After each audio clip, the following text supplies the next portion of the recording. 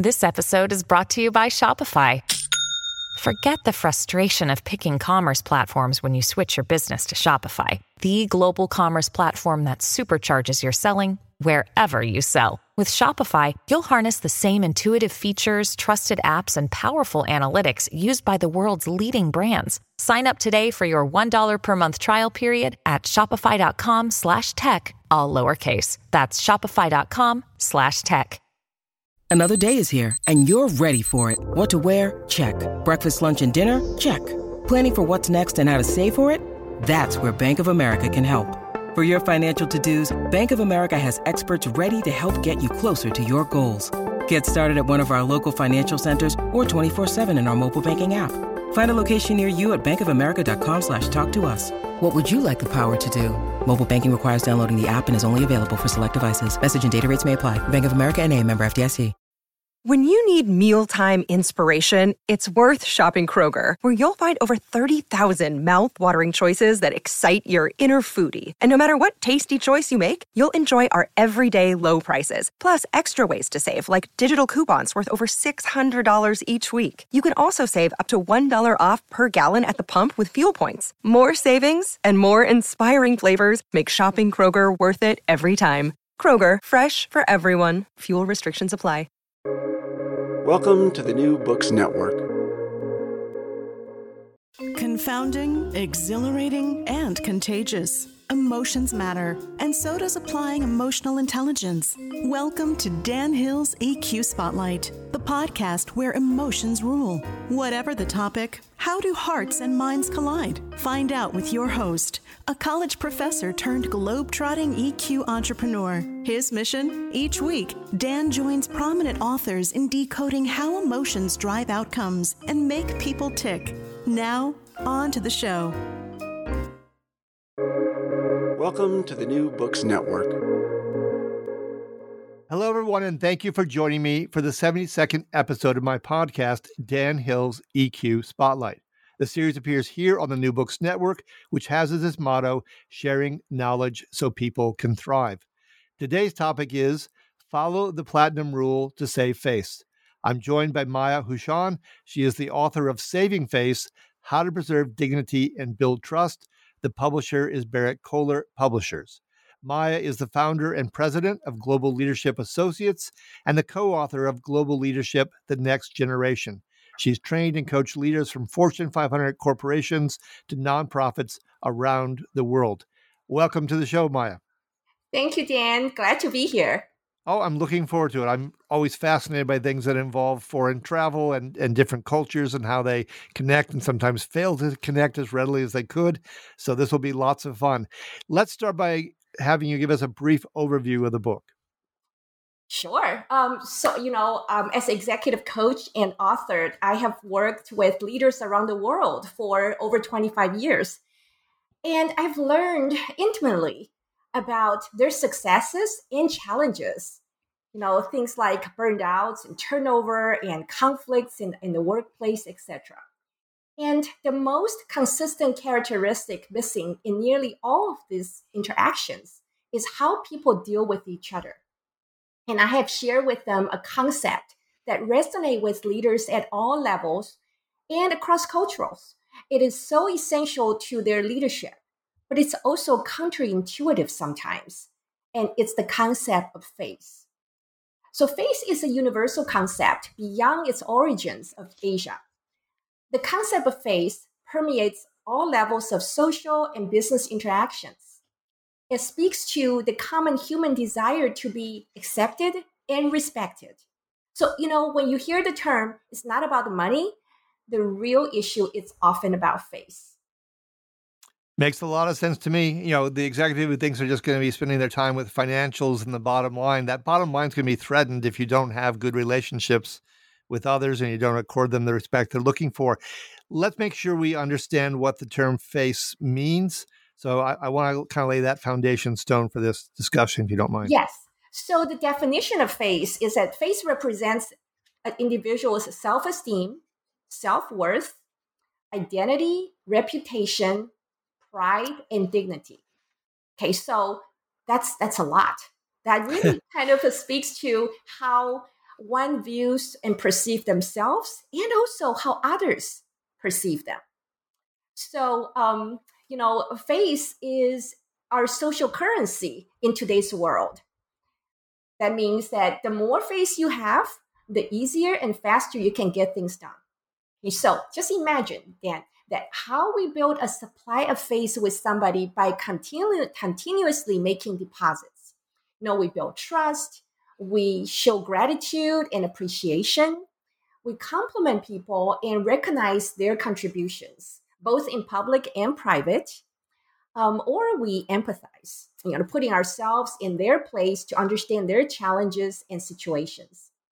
And we give people their voice equal time and weight. And so we do this continuously. And when we need to make a withdrawal, we're careful to not make somebody lose face. Now, for example, we give feedback in a way that save face and preserve dignity for the other person. And if we mistakenly cause them to lose face, the relationship can still be saved if there are enough deposit to cover the withdrawal. And so I like to call this an overdraft protection. Sure. Makes sense to me. So I have to ask you, and I'm certainly going on board with this because I'm a facial coder for one thing. So I've spent a lot of my career seeing what people show on their face. But I'm intrigued by a comment you make early in the book where you say this, saving and building face is even more crucial in today's era of social media. Because I imagine for some listeners, are going to say, wait a second, in the era of social media, it's faceless, it's virtual. Mm-hmm. So how is it it's even more crucial today? I'm not doubting your words, but I think it begs a chance for you to explain the comment. Yes. Social media really changed the way we interact with people, particularly with strangers, right? And, when we're on social media, it's so easy to offend or insult someone without the normal check and balance of having to actually confront them face to face with your slight. So when we think about, working with people virtually, and this is actually our new world now with the pandemic, that we have to deal with people, we have to work with teams and customers virtually. And sometimes that we use social media to reach out to people.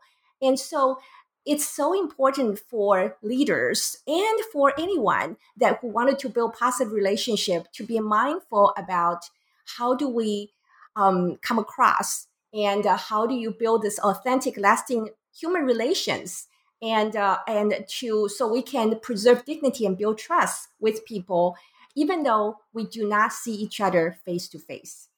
So using your analogy of the bank and the investments, in an era of social media, is it possibly true that the deposits are a bit smaller because we don't have that genuine in-person connection, which means that the run on the bank, so to speak, the withdrawals, if something inadvertently goes wrong, is even a more precarious risk? Is that possibly true? Absolutely. It's much harder when you are working virtually on social media to really build that deposit account, right?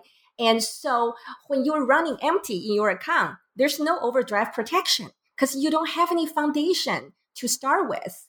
And so if you are, not careful, not intentional or mindful about what you say or what you do virtually online, then it's very easy to offend people and you don't even know it.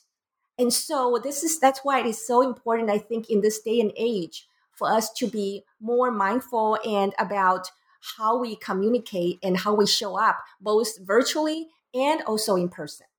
Yeah, no, I think it puts a lot more pressure. I mean, it's hard to build, we often say trust is the emotion of business, but I think given how social media gets used to flame people, it gets all the more precarious over time. We'll spend a lot of the interview, I think, on executives, but I have one question, at least, that kind of takes it down more into the ranks of workers, because I was interested in this, and you're an internationalist, so I wanted to get your perspective. You say at one point that knowledge workers tend to leave not so much due to money. It's really more about lack of recognition, lack of involvement, and maybe poor management. Do those three factors, the recognition, the involvement, the poor management, do they weigh differently in the West versus the East in terms of likelihood of these knowledge workers leaving a company? Yeah, that's a great question, Dan. When we think about how knowledge workers value, right?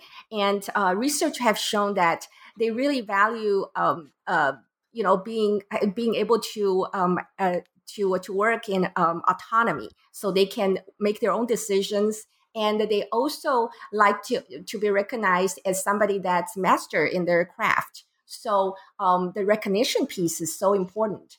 And then finally is that they need to also feel like the purpose is part of their work. So if the work is meaningful to them. But behind all of this is that how their manager and also their peers and their direct reports treat each other, right? How do we interact with each other?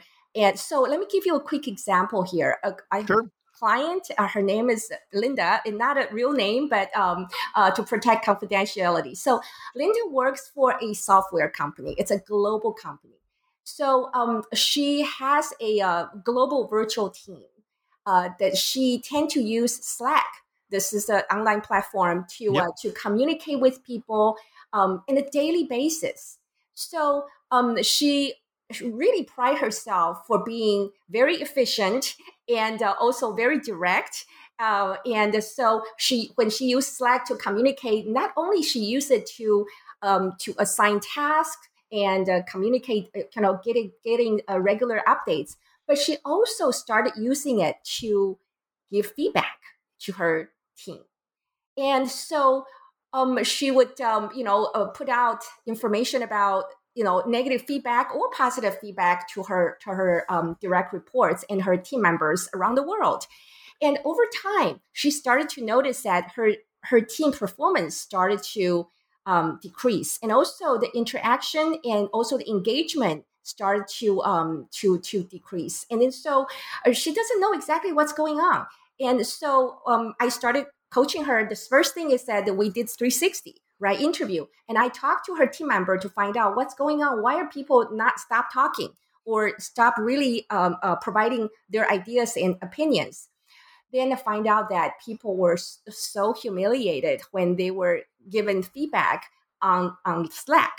And here's the negative part is that not only the person that was receiving feedback was embarrassed and humiliated, but also everybody else on the team saw that and feel bad for that person. But then also they made a mental note for themselves and say, well, you know what? I'm not going to speak up. I'm not going to take a chance because I'm going to look stupid if my boss put it out on Slack. Everybody can see it. So over time, they checked out, they detached, and this really affected the team. So this become a very critical sort of a lesson for Linda, right? So she started changing the way she communicates with her team ever since she got the feedback. So during coaching session, a period that she continued to work on this to rebuild that trust. It takes a while, but she was being consistent, and then also always think about how can I honor face, meaning that recognize people's positive recognition online, but then also what can I do to make sure that I save face for people by taking those critical feedback offline. And after 6 months, she actually rebuilt the trust, and it was able to save some of the team members who were on the verge of leaving. Sure. Well, a couple of things strike me in listening to your answer. One is that she didn't have a lot of deposits in the bank initially, that she didn't do that same rapport building, so she faced a problem. The second one, yes, if you're humiliated, it's kind of, I think, your natural tendency to back off. And yet happiness as an emotion is about stepping forward and embracing and connecting with other people. So I could see the crux of her problem. One aspect of your answer I was intrigued by, if I could go back to it, you mentioned that everybody, and I think this is true, everyone doesn't like to be micromanaged. They like some autonomy. But so often when we think about the East Asia and so forth, we think more about the importance of peer pressure or the group and not stepping out of the group, because sometimes in the West we have this overdependence on, I'm the Lone Ranger type. So does that autonomy play similarly in the East versus the West, or just quite how does it work out? Good question, Dan. So the cultural difference definitely is there, right? the typically that we see some of the Asian culture or Eastern Europe culture or Latin American culture that they tend to be more group oriented. So. Yep. To be sort of individualistic behaviors are looked down upon. So that is definitely, I think there's a cultural difference there. So when leaders work with multicultural teams, that you wanted to keep that in mind when you communicate with the team members. And, not everybody is willing to speak up, and express their personal individual opinions. But with that said, that I have noticed that since I work so much with global leaders, and that the younger generations actually have been changing. So they're more outspoken and they're more adaptive to this global virtual work environment. So you started to see that there's a shift there. The younger generation are more willing to express their opinions and more willing to speak up.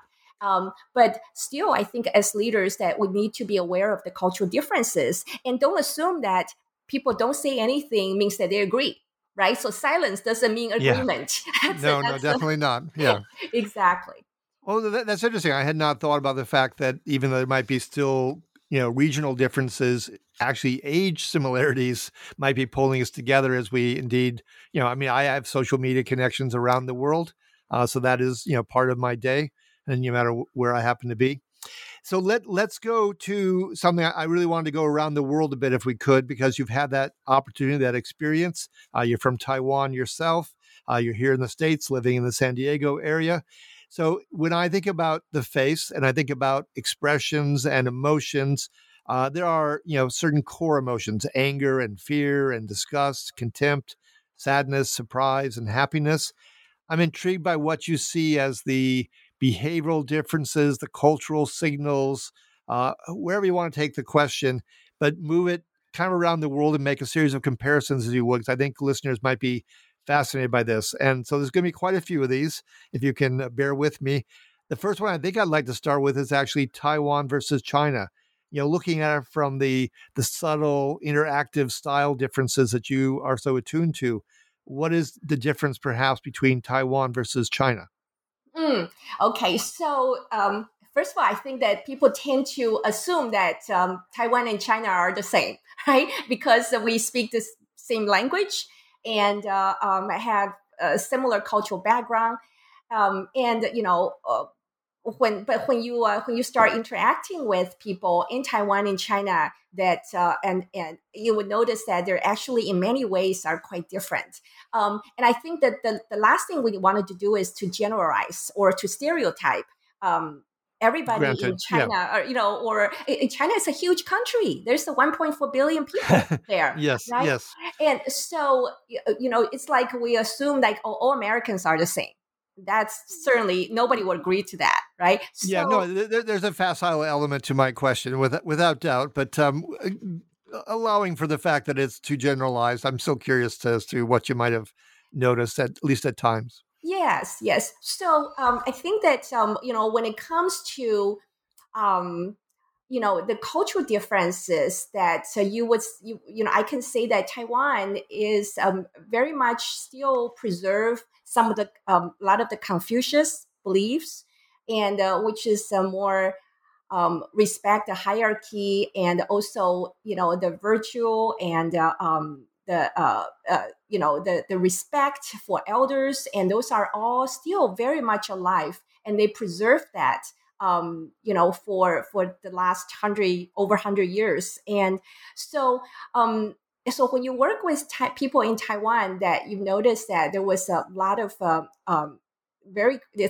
people tend to be very courteous, and they also tend to be very warm when it comes to helping each other out. And with China, that I think China is such a huge country. So, and also, because of the political situation that, and the economic growth that in the last decades, so, multiple decades. So China actually has grown to become a world, major superpower. And so the young people that I have worked with, they are in many ways very patriotic. That I've noticed that they also are very tech savvy, and also the whole generation of of Chinese people in China that because they have only had one child policy. So when it comes to working and their value system, they tend to become more and more independent. So there are so many different ways I think we can slice this, but I'm looking Sure. at some of the major cities in China. People are quite different than people in the rural area, second, third, fourth tier cities. So Yeah, no, fair that's enough. not, yeah. So I think we wanted to not stereotype any, Chinese are all like this or that, but they have some general tendencies. Okay, well, let's maybe define the question a little bit more narrowly, and I'll kind of go around maybe business practices and etiquette, but I'd like to stay with the country comparison if I could.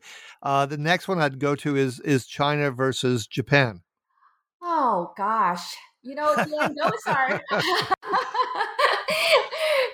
those questions are difficult to answer. I have to tell you because I have to be careful not to again stereotype those different countries, right? Yep, fair enough. Yeah, Absolutely. Okay, but there must be some differences. I mean, I can tell you that when I'm doing my facial coding work, I find Japan much more difficult to pick up the expressions than China. Um, Hmm. y- to me, there's much more. I mean, I remember one time I was a student at Oxford, and there was a poetry festival, and someone made fun of the haiku form, in a loving way, but said, only problem with haiku form, just as you're about to say something, you run out of space. And so Right. there's a lot that's left unsaid. I in my time in China, I've been there twice. Certainly, there in all conversations, wherever you are in the world, there are things that are said and things that aren't said, and what's not said is often more interesting and more important. But I felt that the Japanese were, if anything, even more circumspect than Yeah. the Chinese. Yes, and I think that you're right. One thing I've noticed is that Japanese people are much more comfortable with silence than other countries, even compared to China. So Okay. they tend to listen a lot more, and then they don't jump in and start expressing their ideas. They usually listen and let very respectfully. And then one interesting example is that it's a true story. A client have told me that it's an American company that they're negotiating a very big contract with a Japanese firm, and this negotiation has been going on for month and month. So finally, that they agreed on almost everything except the pricing. So here is the final negotiation. They actually met face to face, and then they came in the conference room, and there's this long conference table. Half of the table, they're facing each other. So one side was all American executives and representatives, the other side is all Japanese. So then they started talking, and it has some pleasant exchange, and then they started talking about the pricing, and then so the US side, the American side, actually offered the pricing, and then the Japanese side, they just fell into silence.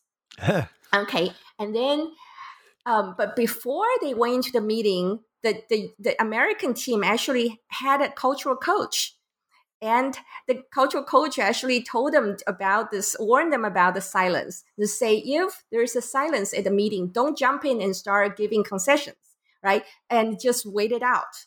So they did. They held they bite their tongue, and they didn't say anything. So they waited, and then guess how long they waited? They waited 20 minutes. Oh, wow. I was going to say It 7, was but 20. Wow. 20 minutes is a long time, but they Yes, it did. is. They didn't say anything, and then finally, at 20 minutes, the most senior executive from the Japanese firm stood up and then extend his hand to the American executive, and then shake hands and say, "You got a deal." right? After 20 minutes of silence, wow. That was a long time to wait. But I think that, so why do you think that is? What's the reason they waited that long?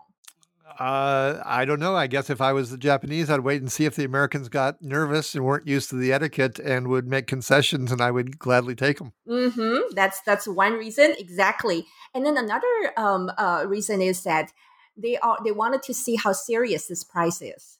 If the American really is, this is the bottom line. Standing behind it. Yeah. Yes. So how firm is that?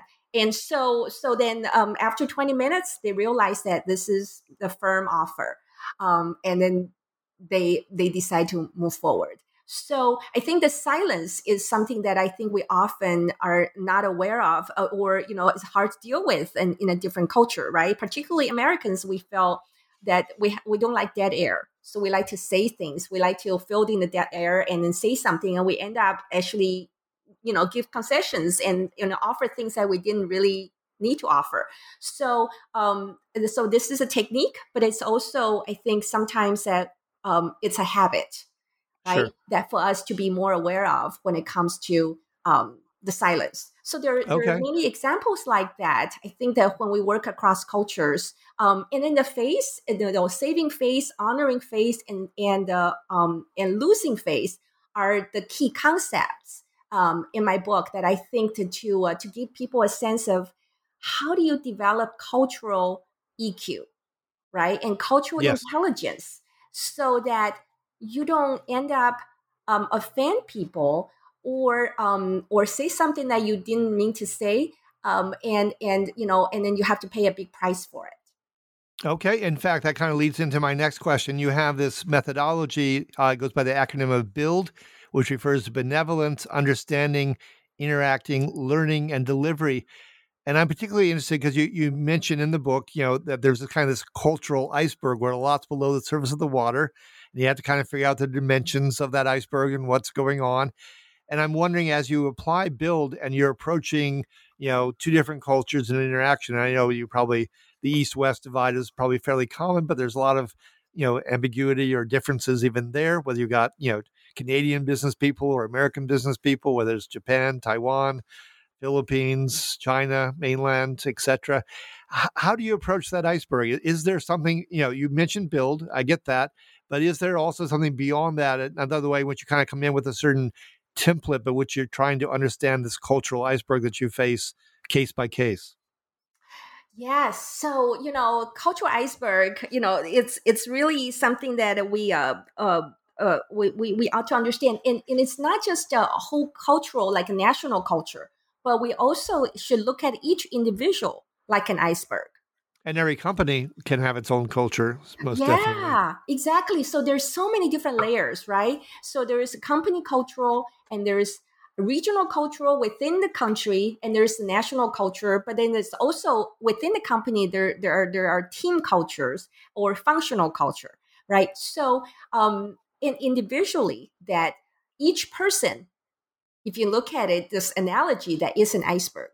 So that means that we should not judge the book by its cover, right? So by just looking at the person or have a very superficial understanding of who they are and their background it doesn't actually give you a whole lot of information. We should always treat each individual as unique, right? And then take the time to understand their experiences and their perspectives. So in the book, I also talk about the AAA model, right? So how do you build this cultural agility and cultural intelligence? Is that to first just to be aware of your own bias and values, and that, and then the way that you look at things. So to have that first self-awareness. And the second A is acquire. So it is to acquire information about the other person or the other culture. Take the time to listen, ask questions, and then remain open and curious, and know that where they're coming from. Why do they say this? Why do they do things that way? So that's the second A. And then the third A is to adapt. So then once you have self-awareness, and then you also acquire knowledge about the other person, then it's time to start thinking about how can I close the gap? What behaviors that I need to adapt and change so then I can communicate and connect with the other person in a constructive and positive way. So triple A, aware, acquire, and adapt. Okay. And let me, because you mentioned the individual level, and I want to go there with my last question, because you're also mentioning there's yet another way in which we have to look at the cultural iceberg, which is a high context oriented person versus a low context oriented person. What do those terms mean in business practice? What's the implications or the watch outs? This is definitely something that we don't think about all the time, right? And so low context versus high context means that in certain cultures that they tend to be a much more lower context, meaning that we tend to focus on the words that we use, the word that we say or we write, and tend to be much more explicit and much more sort of concise in terms of the meaning. And then so that you say what you mean what you say. So that's more of a low context culture. And the high context cultural, that when people communicate, interact with each other, the words that people are using to communicate is just a small part of it.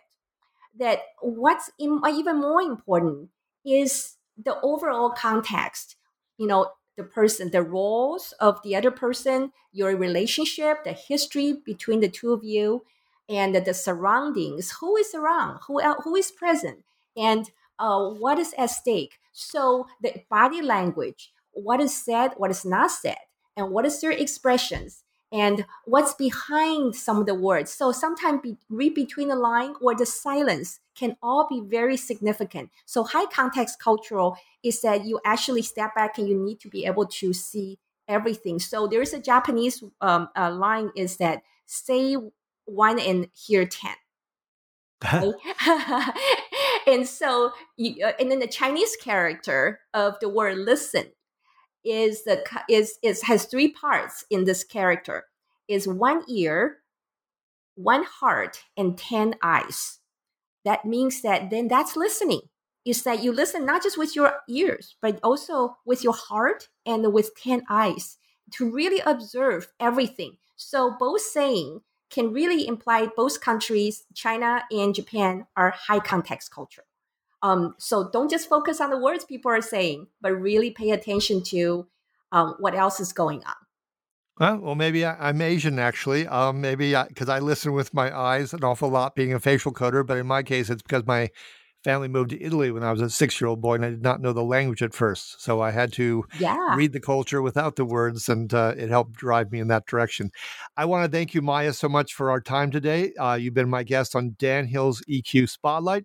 This is episode number 72. Follow the Platinum Rule to save face. It reminds me, can you briefly describe what the Platinum Rule actually is for our listeners? So the Golden Rule we all heard about, right, is treat others as you would like to be treated. So the Platinum Rule actually is take it up to a notch. So Platinum Rule is treat others as they would like to be treated.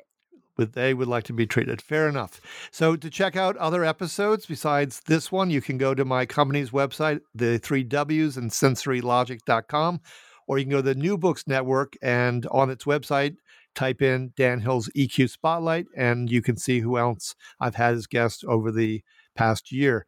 Finally, I'd like to conclude every episode with an epigram. In this case, since you quote her at least twice in the book, Brené Brown, I found this quote that I thought was apropos to our discussion today. If you put shame in a Petri dish, it needs 3 ingredients to grow exponentially: secrecy, silence, and judgment. If you put the same amount of shame in the Petri dish and douse it with empathy, it can't survive. Until next time, be kind and stay safe.